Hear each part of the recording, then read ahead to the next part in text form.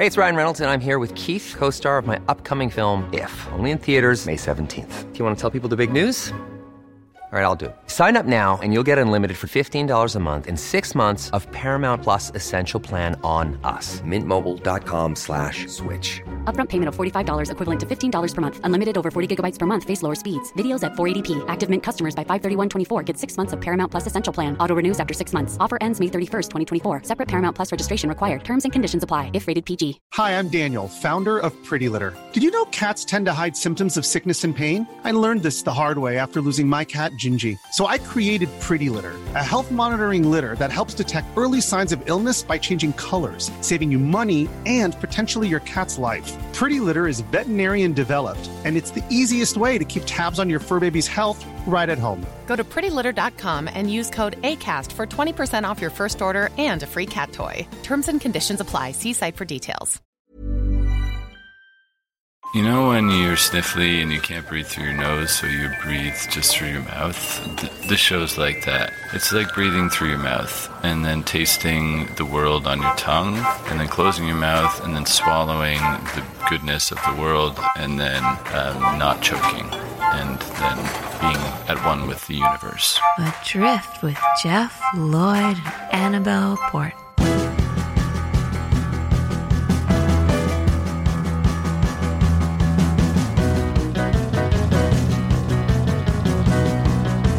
Hello. Hello. So something terrible has happened. One of Eugene's babysitters, of whom we're very fond, has got quite poorly, as in multiple trips to the hospital and operation poorly and a course of treatment poorly. Yeah. Now she's going to get better. Okay, good. Which is the good news. But when I say something terrible has happened, I just want to point out that I'm not moaning because now we need to find another babysitter. No, okay, good, yeah. So here's what happened. She goes in, she has this operation, and I send her a text message saying, sorry to hear that you're having a rough time of it. I know you'll be on the mend, but if there's anything I can do, if you need any errands running or things picking up, then just let me know. Okay. She texts back immediately. Yeah. Yes, please. Oh, don't expect that, do you? No. But good, you know what? Good for her. Good, honestly, good for her. Well, you say that. So can you remember what... I know it's 20 seconds ago, but you and I both have poor memories. Can you remember what I said in my message to her? Yeah, any errands running or things picking up? Right. Yeah. So then she says, yes, please. Right. What am I supposed to do with that?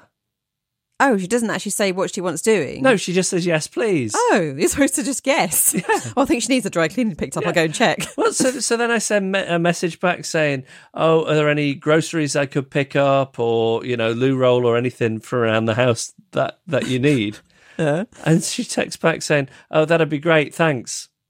Oh, right. So then I'm in this weird position where I think, well, I need to go and do a weekly shop for this woman. Yeah. Who I don't know that well. Right. I mean, I know her well enough to leave her with my son. Yeah. But I don't know about her food preferences. And I say, so, I mean, is there anything in particular I can pick up for you? She says, anything will be fine. Wow, okay. So that I have to go and do a weekly shop for a stranger. That is really difficult. Yes. But did you just buy things that you like? Yes. And did you feel you had to get like the fancier versions of stuff? Well, I'll tell you what I did feel weird about. So I'm vegetarian and I don't think she is. Right. But I sort of thought I'd feel a bit weird buying meat and fish. Yeah. So I didn't buy any meat or fish. Yeah, that's fair enough. Do you think it is? Oh, yeah, totally. Yeah. You don't think like she's thinking, forcing his hippie diet on me? Yeah, maybe she thought that, but So yeah, it was a strange experience. So I basically did go and buy everything from loo roll and milk. What kind of loo roll did you buy? Like how would you know? I mean, I didn't get like puppies on a roll or anything really posh. Of course you should get puppies on a roll. That's like the ultimate puppies on a roll. I'm so just. Did you get cashmere? There's a cashmere one, isn't there? I didn't get Did you get quilted? You got quilted. I went for whatever I didn't go cheap. I didn't get Isle tracing paper, toilet paper. I don't know if you still can get that anymore. I don't think so. No. They used to have it at Abbey Road Studios, and John Lennon complained about it. I don't blame him. They used to have property of EMI printed on it, like anybody who would want to steal that to wipe the bum on it. See, I can steer anything round to the Beatles if needs be. Okay, I'll steer it away and say that my friend's dad, you can't buy it anymore, and he prefers it to the extent that he had it specially ordered into their own home. Seriously? Yeah, like tracing paper stuff, because he preferred it for his bottom. I'm about to drop a name here, but I interviewed the actor Jason Isaacs last week. Yeah. From the OA, that's how I know him at the moment. Oh, is that what? Yeah. Yeah. He's been in lots of things. Yeah, of course. And he was in Harry Potter films. I think it's probably what people know him best from, but he was also the captain of the Starship Enterprise in one of the Star Trek spin-offs.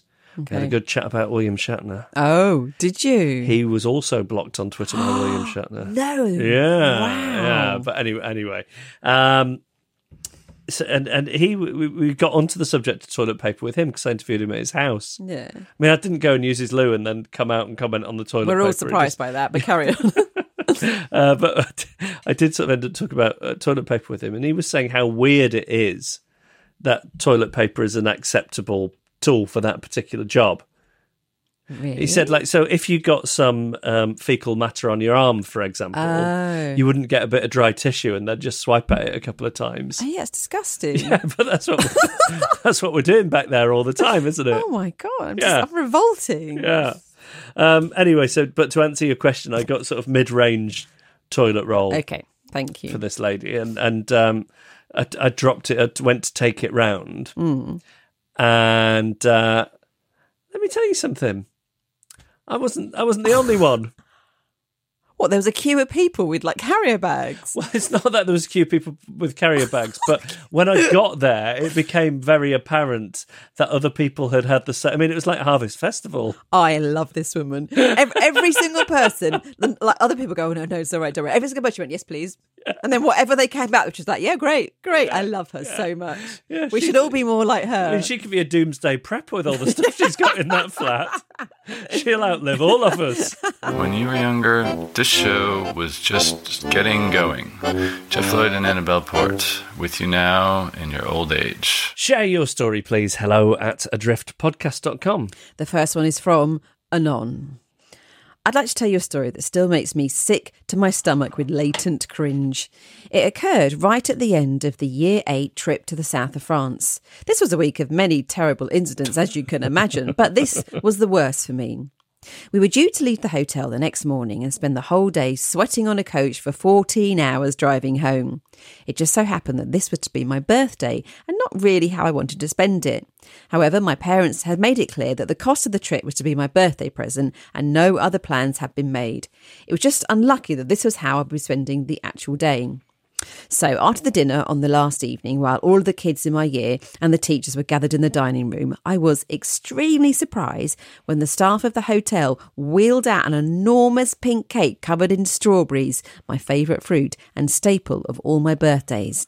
And the lead teacher stood up and said, "Would the birthday girl come forward so we can all sing happy birthday?"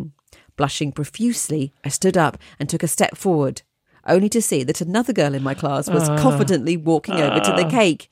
It was her birthday.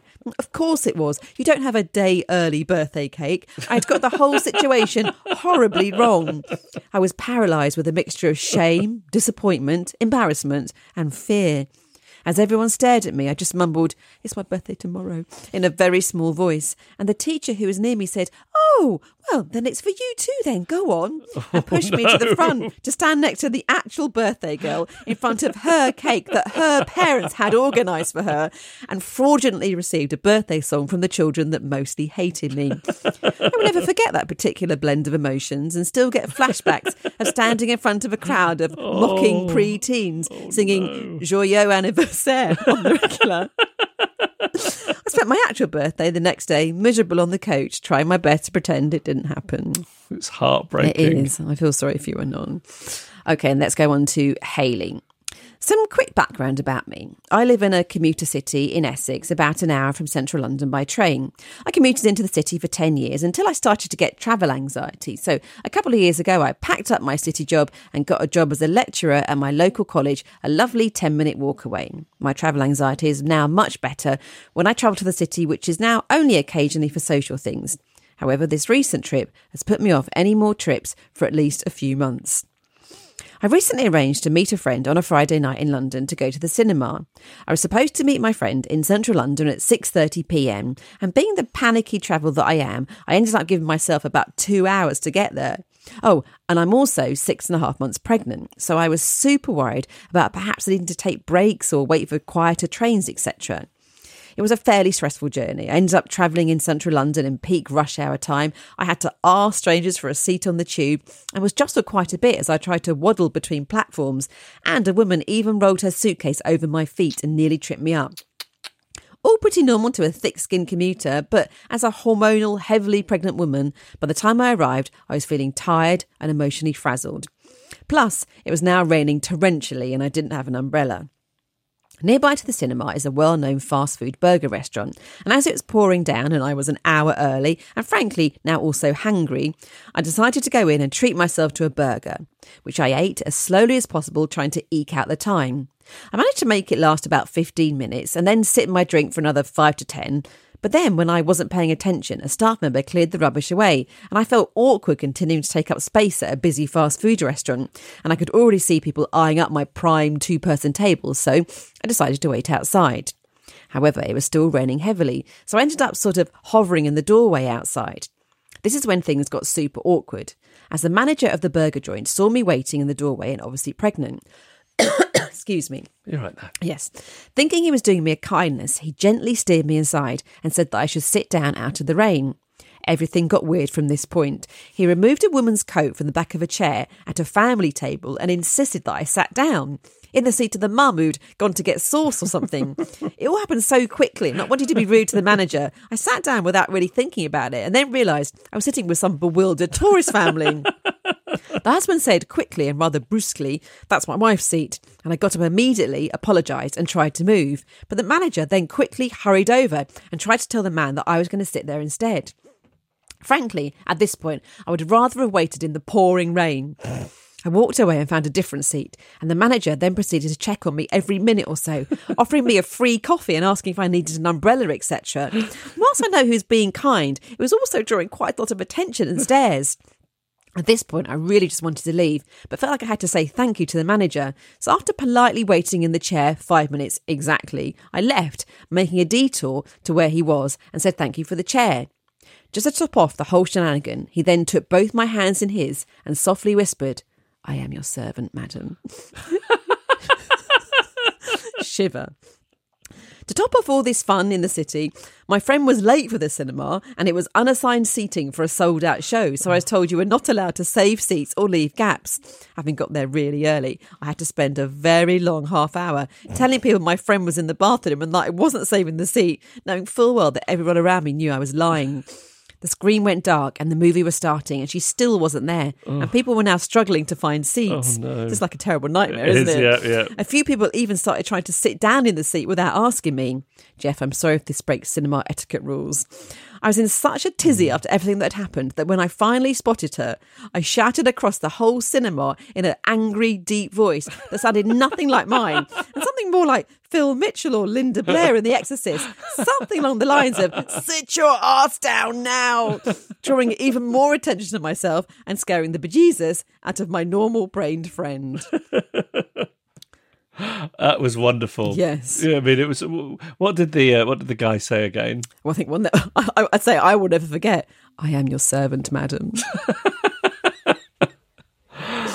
Oh, both those were fantastic. Please share your story with us. hello@adriftpodcast.com. This is warm and friendly, and you like it, and that's why you're here. You were the one that pressed play after all, with your thumb. Adrift with Jeff Lloyd and Annabelle Port. You have a lovely thumb. Annabelle, I am more than ready for a way in which you're not a fully functioning adult. Okay, part 18, superstition. So you've got your common superstitions like touch wood, not walking under ladders, no open umbrellas indoors. And they are all ridiculous. I can see that. And yet, of course, I do all of them, along with some that I've just made up myself. And I don't know why I ever even made them up or even when it happened.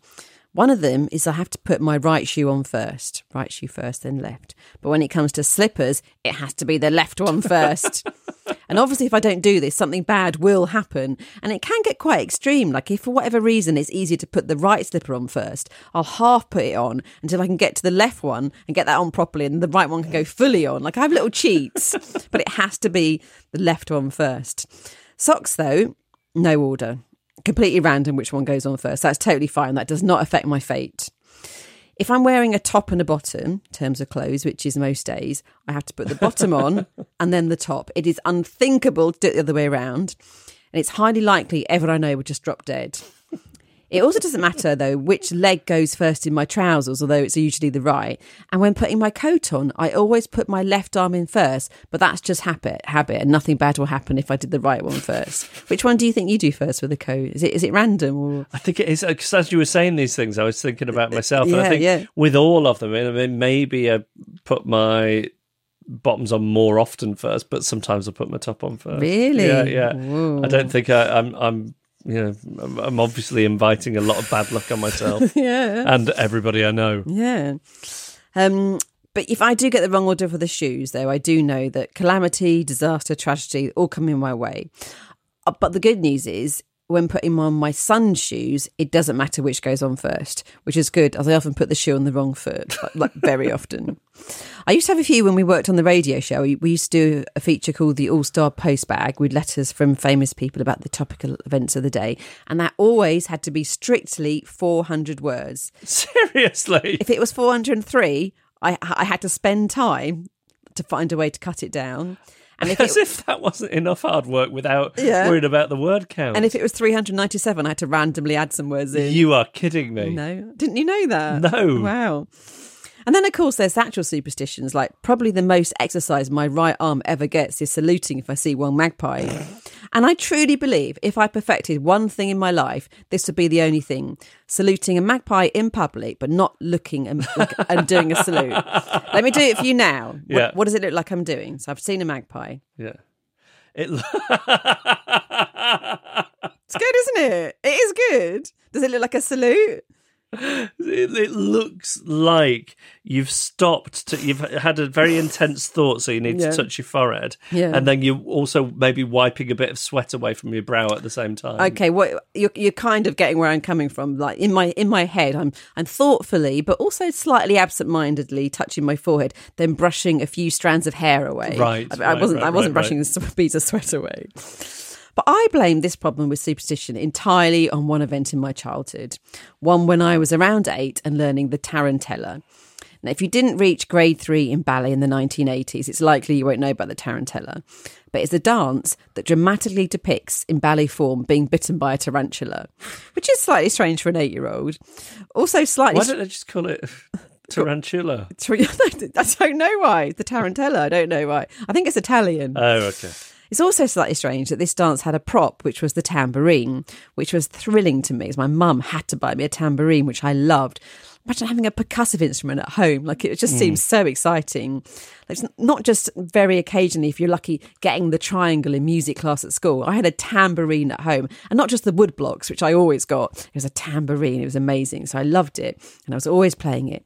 And one day I was in the lounge, and I was banging it and singing a song, and it was a Christmas carol, I think Good King Wenceslas, which was a bit weird to me because firstly it was summer and secondly I was 8, like it was 1983. I should have been banging and singing Uptown Girl or Come a Chameleon. But anyway, I was banging along and then I wasn't banging anymore as my hand had gone right through the tambourine skin, which was awful as my beloved tambourine was broken and my mum was really annoyed because she had to buy me a new one. So it was true. It is bad luck to sing carols outside of Christmas. I learnt a valuable lesson. So now I'm destined to a life of picking up pennies and throwing salt over my shoulder and not putting new shoes on the table. And when finishing eating a boiled egg, pushing the spoon through the bottom of the empty shell to let the devil out. Not really the last one, but only because I don't eat boiled eggs.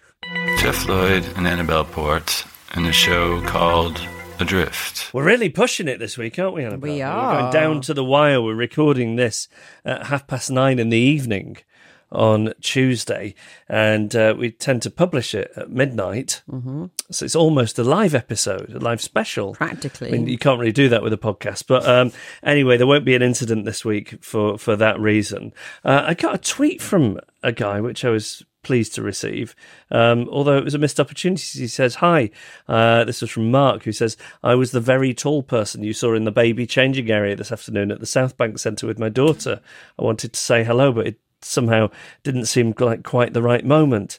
You should have said something. I don't quite remember. There were a couple of times I went into the baby change area on Sunday, which is when this happened. One, it was fine, and then the other one, there'd been a major incident. I see. And I was sort of had to roll my sleeves up. I literally had to roll my sleeves up. Okay. You know, it was a big job on my hands, and but either way, I would have been glad of the little chat. Yeah. With a drifter. I'm surprised you didn't notice a tall man though, because don't you think that tall people are your master? Usually, yeah. I mean, so if he'd been changing his daughter on the table next to the one I was changing my son on, and you know there'd been this huge mess. My son was unhappy. He made a mess of himself and the surrounding area. If that guy had said, "Excuse me, can you come and do my daughter too?" I would have just done it unquestioningly, because I do believe that tall people are in charge of me, and I'm getting shorter. You know. Well, I'm not shrinking yet, but the average has gone up. Oh, I see. So but people are getting taller. Yeah, so I used to be average height, and now I'm below average height. Oh, that's hard to take, isn't it? I know. I think I used to be like bang on average height, 174 centimetres, 5'8". Really? And I think I am now, short. Suddenly become below average is tricky, but yeah. Yeah, I mean, especially given how far below average I am in so many other aspects of my life, it's heartbreaking. We will get the opportunity to meet drifters in a few weeks. Looking forward to a live show in Hebden Bridge on the 29th of June. If you didn't manage to get tickets, we're going to stream it, podcast it. It's going to be a special episode for our Patreon supporters. So if you want to show your support for us, if you listen to the podcast every week, think, okay, I'd like to give something in return, then if you support us on Patreon, you will get access to that live show in Hebden Bridge, the first ever Adrift live show, which I'm very excited about. Did you have any further thoughts on badges? I noticed we'd had a couple of... There seemed to be some enthusiasm. I had 2 or 3. Yeah, there was some enthusiasm. I mean, when I say some, I mean like maybe 2 or 3 emails. But there were also 2 or 3 suggestions on where we could get the badges made. So I did click on those websites and sort of have a quick look and then think, oh, I'll look at that more another day and then not go back to it. But do you think we should do it? Yeah. Okay. I think so. I mean, do we need to do the whole thing where we canvass opinion and ask if it would be... No. Because would we be getting the badges? Badges are a cheaper and easier thing to have made than pencils, I'm guessing. No. Really? I don't think so. Really? I don't think so. But a lot of people have badges made, but not that many people have pencils made. But it wasn't like the pencils were made from scratch. Like I think they have a stock of pencils and they just print things on it. So in many ways, it's easier than a badge, which is maybe slightly more complicated in terms of an image. No, I don't think they make the badges from scratch. I think they just have badges and then you... okay, well, maybe we need to have a little bit of think about this in between this week and next week. Okay. Because I feel that we could very easily get into the weeds if we're not there already. Yeah. I'll tell you what I'm going to do. I'm going to do some research and get back to you about units, etc. Okay. God. I'm back. Yay. I've got some Jiffy bags left over. This is ideal.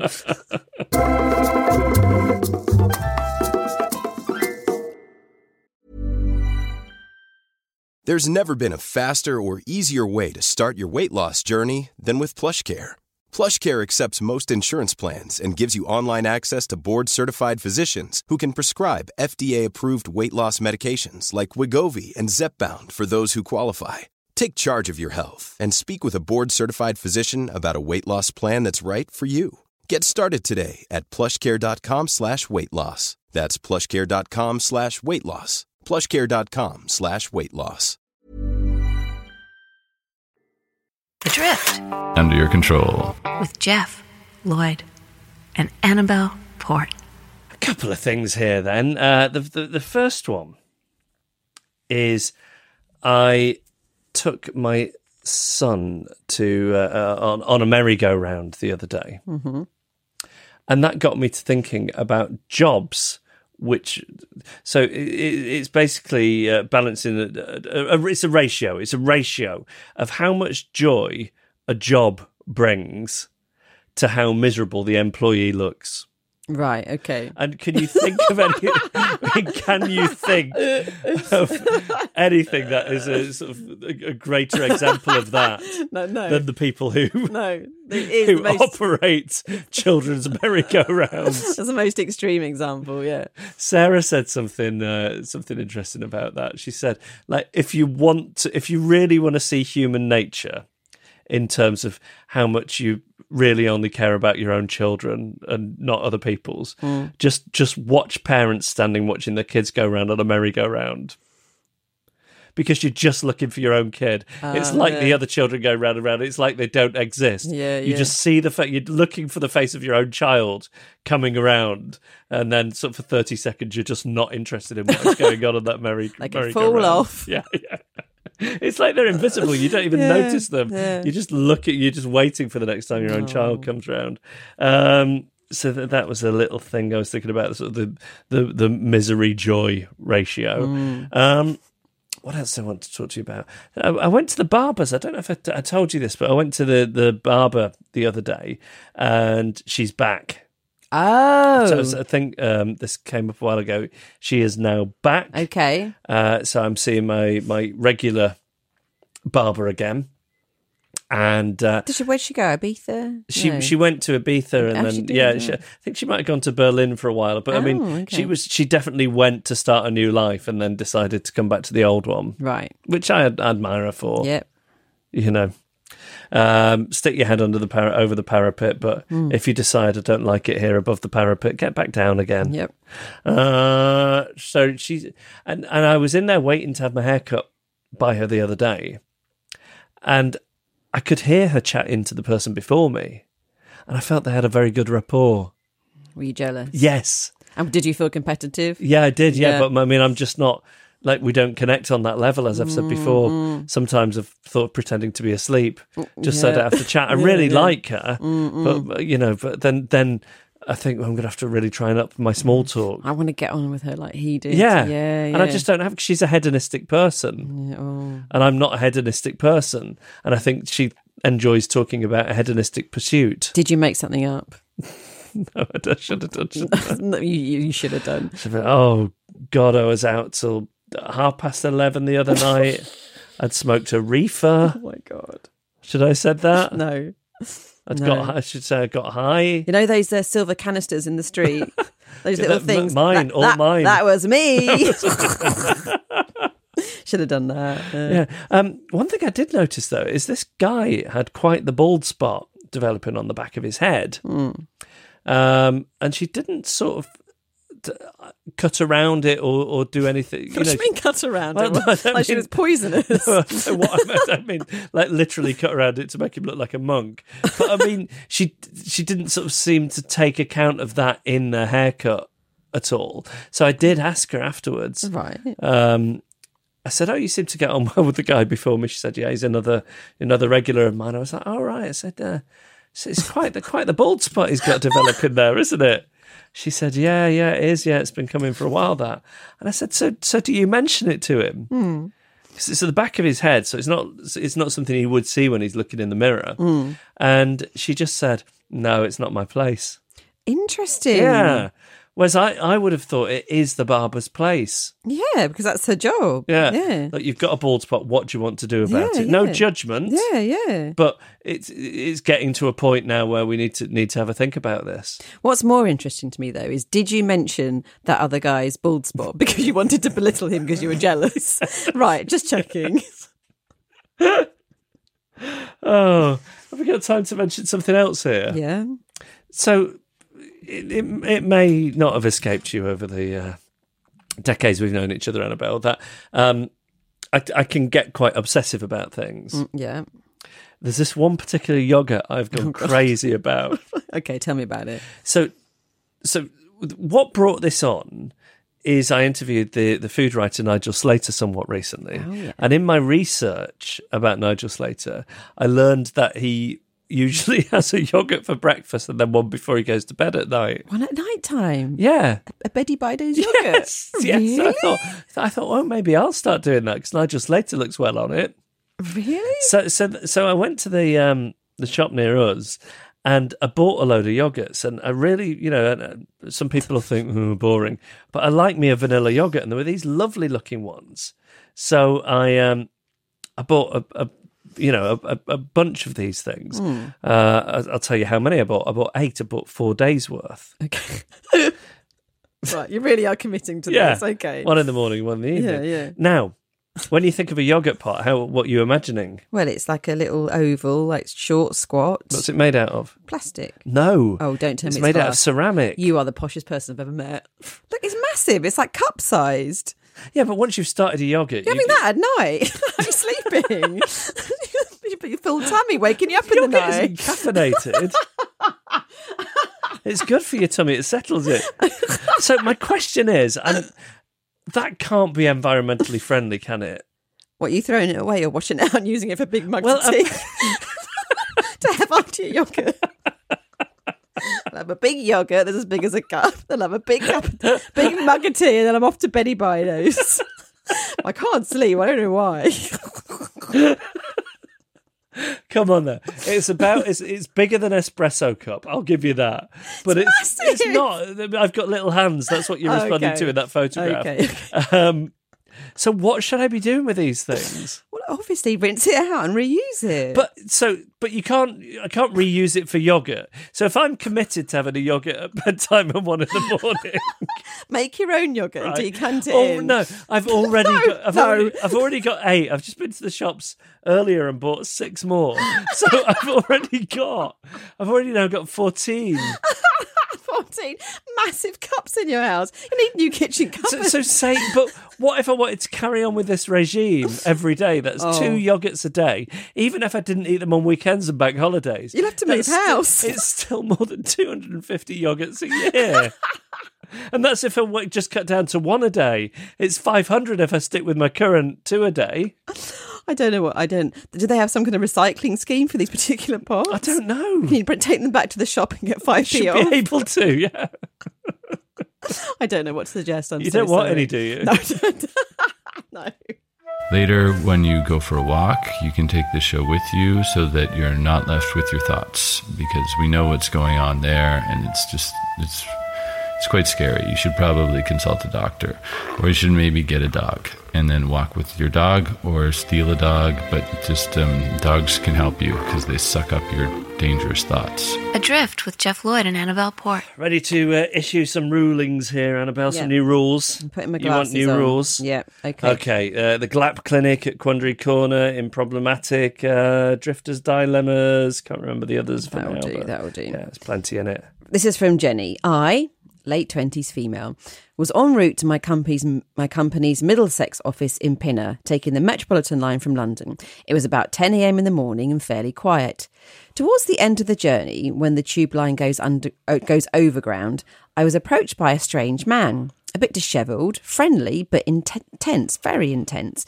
He confidently told me that he had just been released from prison and needed to arrange for someone to collect him from Harrow train station, and asked if he could borrow my phone to make a call. My first thought was, no. Surely you're not going to hand over your phone to a self-confessed criminal who could easily do a runner with it when we pull in a station. Then I thought, yes, you will have to. If you say no, he'll be offended that you are judging him as an ex-convict. This could cause a very unpleasant scene and you'll be very embarrassed. What if he then got aggressive and you become his next victim? So I handed it over. He took my phone and made a call, boldly pacing around the carriage as he talked. We were pulling into Harrow, and strangely, he didn't seem to be wrapping up his conversation. I was getting nervous that he was about to leg it with my phone and started playing through the conversation with the police and my insurance provider. Yes, sir, I did willingly give my phone to a self-confessed criminal on the train who then ran away with it. Thank God he did give it back at the last second, but I am very curious to know, what should I have done? Well, this is an interesting question because I think you did the right thing.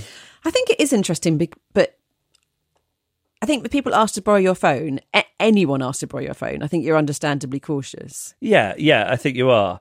And I think it was quite normal to hold the kind of prejudices and worries, but it was also, quite noble of you to let go of those and be your better self and, not want this guy to feel judged. I think it was more that she didn't want him to kill her. But he might have been in for blue-collar crime. Exactly, yeah. And, he'd been released, so he'd been rehabilitated. Yeah. So that's the important thing. Yeah. I mean, I just think it's good. I sort of don't, in a way, understand what the dilemma is. Well, let me ask you a question. If you were coming back on a train and your phone had run out of battery and the train was going to be delayed for some reason, and due to some, I was getting more unnecessarily elaborate, but due to some childcare issue, you needed to speak to your wife. Yeah. Would you ask to borrow someone's phone? Or would you just let the childcare issue to become disastrous and your son have to just wait ages for you? Would you force yourself to ask someone to borrow someone's phone? I don't think so. I mean, yeah, because it's that difficult, isn't it? Yeah, I think I'd be more likely to get off the train, find a phone box or something, and then get back on and be even later. But I mean, yeah, I think it's a weird thing to do. But I think the question really is: if someone asks to borrow your phone, what's the rule? Is it okay to say no? Well, you're just creating an awkward situation, aren't you? So you just have to say yes. Yeah. That's the rule. Yeah. Okay, let's move on to Tim from Tasmania. Dear GLAP clinicians, my job is in jeopardy thanks to a monstrous faux pas I committed today, and I need your help to save it. I've got mouths to feed after all, and my children shouldn't have to suffer from my social slip-ups any more than they already do. Here, if I can bear to record them, are the grisly details. I arrived at work this morning to find a colleague blathering on about a quiz show she'd seen on the TV the night before. The contestants were amazing, she told us, particularly the one who specialised in nuclear physics. Only my colleague didn't pronounce it nuclear physics like most normal people do. She said nuclear physics instead. Thinking that she was simply taking the piss, this woman is one of the sharpest and most culturally clued in people I know, I proceeded to mock her pronunciation in front of the whole office, ruthlessly and repeatedly. Mid-routine, I realised that, horrors, she hadn't got the distinction of the joke, even though I'd artfully involved the king of nuclear himself, George W. Bush, on more than one occasion. What followed was a humiliating and humbling experience as I bid a hasty retreat into the hole I was digging deeper and deeper than myself. No. My protestations and explanations only served to flummox my colleague even further, and her manner towards me grew steadily frostier and frostier. I was put out of my misery in the end by our team leader. I think her pronunciation is okay, he said, no doubt having a quiet snigger to himself on the side. And there the matter apparently rested. We got back to work and nothing more was said. Clearly, though, I've screwed up this bad this time. My colleague has a lot of sway in the office and is by all accounts quite close to our manager. One word from her and my career could be toast. I can't afford to let this sleeping dog lie, Jeff and Annabelle. I also ask you both, what should I do?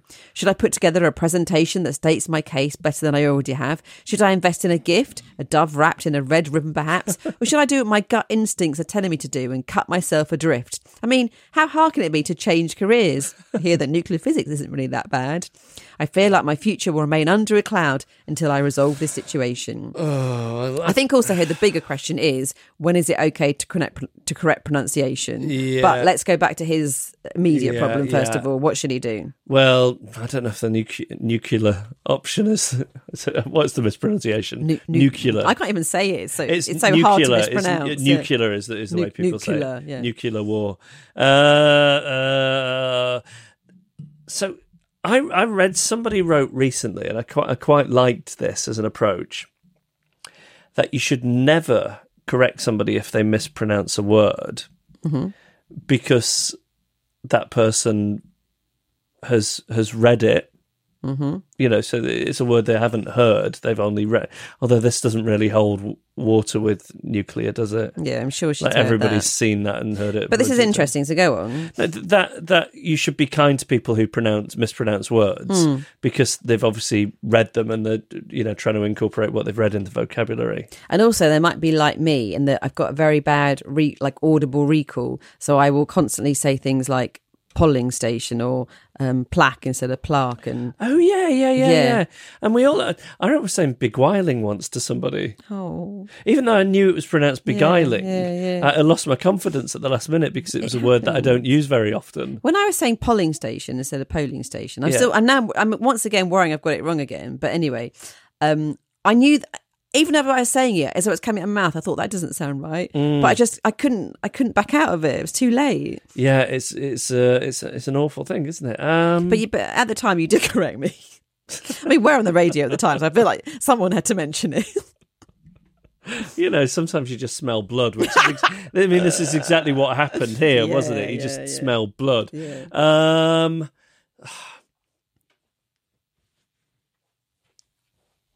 mean, I just feel that sitting in silent judgment of people is usually better if it's anything to do with, you know, pronunciation or spelling or punctuation or anything like that.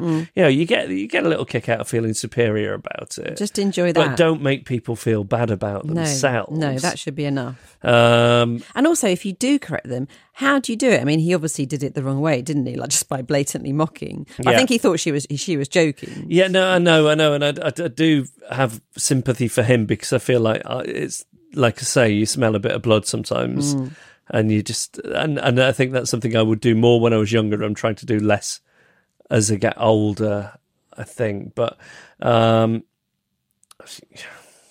maybe using that word back in a sentence a little later is a way to do it. Yeah, that doesn't feel too embarrassing for the other person. Yeah, there you go. Yeah, there we go. Okay, that's the way to do it in the future. And in the meantime, pretend it never happened.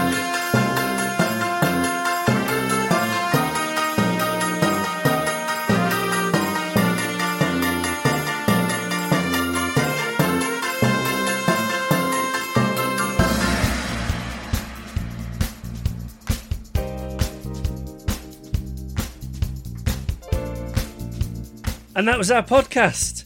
And I've got to go now because I really want a yoghurt. Must be desperate for it. It's getting really late.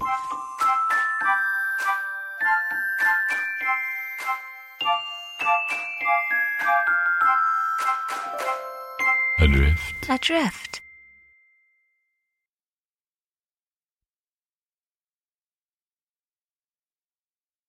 See if we can't find a publication here. I'd ask you to sing the Peter Rabbit theme tune while I get it up and running, but I don't know if that would contravene copyright laws. But it was a lovely rendition of it you just giving me. Thank you. Comes from Ed, who says, "Hi, Jeff and Annabelle, or Annabelle and Jeff. I've heard a couple of incidents where the order has been misread. I don't want to get anything wrong here. Thank you. I don't care, but what happens is I will sometimes just automatically, and this doesn't reflect well on me, read it as Jeff and Annabelle, even if it says the other way around. I don't think there's anything to do with reflecting badly on you. It's just that that's what it normally is. So your brain tends to reverse it out of habit. Thank you. It says, I first came across an awareness of your podcast when Jeff covered as supply teacher for when covering Danny Baker on 5 Live, and straight away I thought, blimey, it's Jeff from Pete and Jeff from Virgin in the mid-90s. I recognise the voice. It is me. And I am kind of, not covering for Danny Baker, but covering that show at the moment. Yeah. Won't be on this weekend, actually, because there's some sport thing happening. But for the next few weeks, I think, until they work out what they're doing with it. I said to somebody earlier, so just set aside what's happened, but I said it's a bit like Willy Wonka's left the chocolate factory, and I'm just this caretaker, just looking after it until somebody decides to make it into flats. Wow. Okay. That's how I feel. Says, anyway, you interviewed the QI Elves, and that alerted me to their podcast, and much catching up ensued over several months. They're very good. You also mentioned you had a podcast, but not by name. Once I caught up with Fish, I remembered why I got into the Fish podcast and searched for whatever Jeff Lloyd's podcast was. So I found Adrift and have been binging over the last few months, expecting to have caught up probably at some point in the next 2 months or so. However, just over 2 weeks ago, my sister called me late in the evening to tell me my mum had died of a heart attack, and this kind of hit me hard. Oh, I'm so sorry. I mean, understandably. He continues, to cut a long story short, my mum and I had in the past had a big 12-year not talking, etc., falling out, but bridges have been built and things have been pretty much good recently. I'm so sorry to hear that. Yeah. He says, anyway, the reason I'm emailing is because in the days following my mum's passing, your podcast has been a distraction. I'm now only a couple of weeks behind. This has been the first time I've lost a really close family member, and I've needed a grounding, and that has been you. The funeral's next week, and I'll be doing a memory speech with my sister in front of a probable large turnout. I'm a drifter, but despite that, I'll do my best to hold it together. And maybe, and this is a long shot, after the service, I'll get an unlucky. I kind of hope so. Anyway, thanks for being a welcome distraction to keep me sane in the past couple of weeks. Please make this a podcast for Liz, my mum, who never listened to a podcast in her life. Blessings, says Ed. Ed, I'm really sorry to hear your news. It's just rotten. Maybe it's a good time to recommend Griefcast. Oh, I love Griefcast. So good. So this is a podcast that Carrie-Ad Lloyd does. And she just has honest conversations with people about grief. And she's so adept at doing so. Carrie-Ad filled in for Annabelle one of the weeks you were on maternity leave. So it's possible you heard it, Ed. But it's like lots of funny, candid conversations. People, some people who, lost, for example, a parent decades ago, like Carrie-Ad did, and then other people for whom it's very raw. And I think there's probably some comfort to be found in those conversations. So, if you fancy that, that's something you might want to listen to as you've been working your way through podcasts. And otherwise, I'm just really, really sorry for your news. So there we go. We will dedicate this to Liz. Never listened to a podcast in her life. I'm probably better for it. And that's from Ed, and there'll be another podcast next week.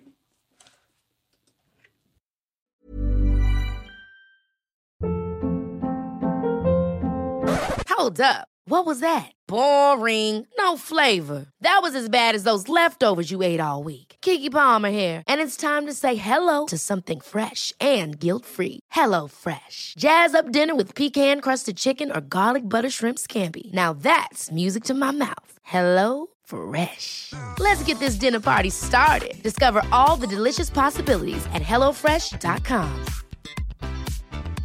Even when we're on a budget, we still deserve nice things. Quince is a place to scoop up stunning high-end goods for 50 to 80% less than similar brands. They have buttery soft cashmere sweaters starting at $50, luxurious Italian leather bags, and so much more. Plus, Quince only works with factories that use safe, ethical, and responsible manufacturing. Get the high-end goods you'll love without the high price tag with Quince.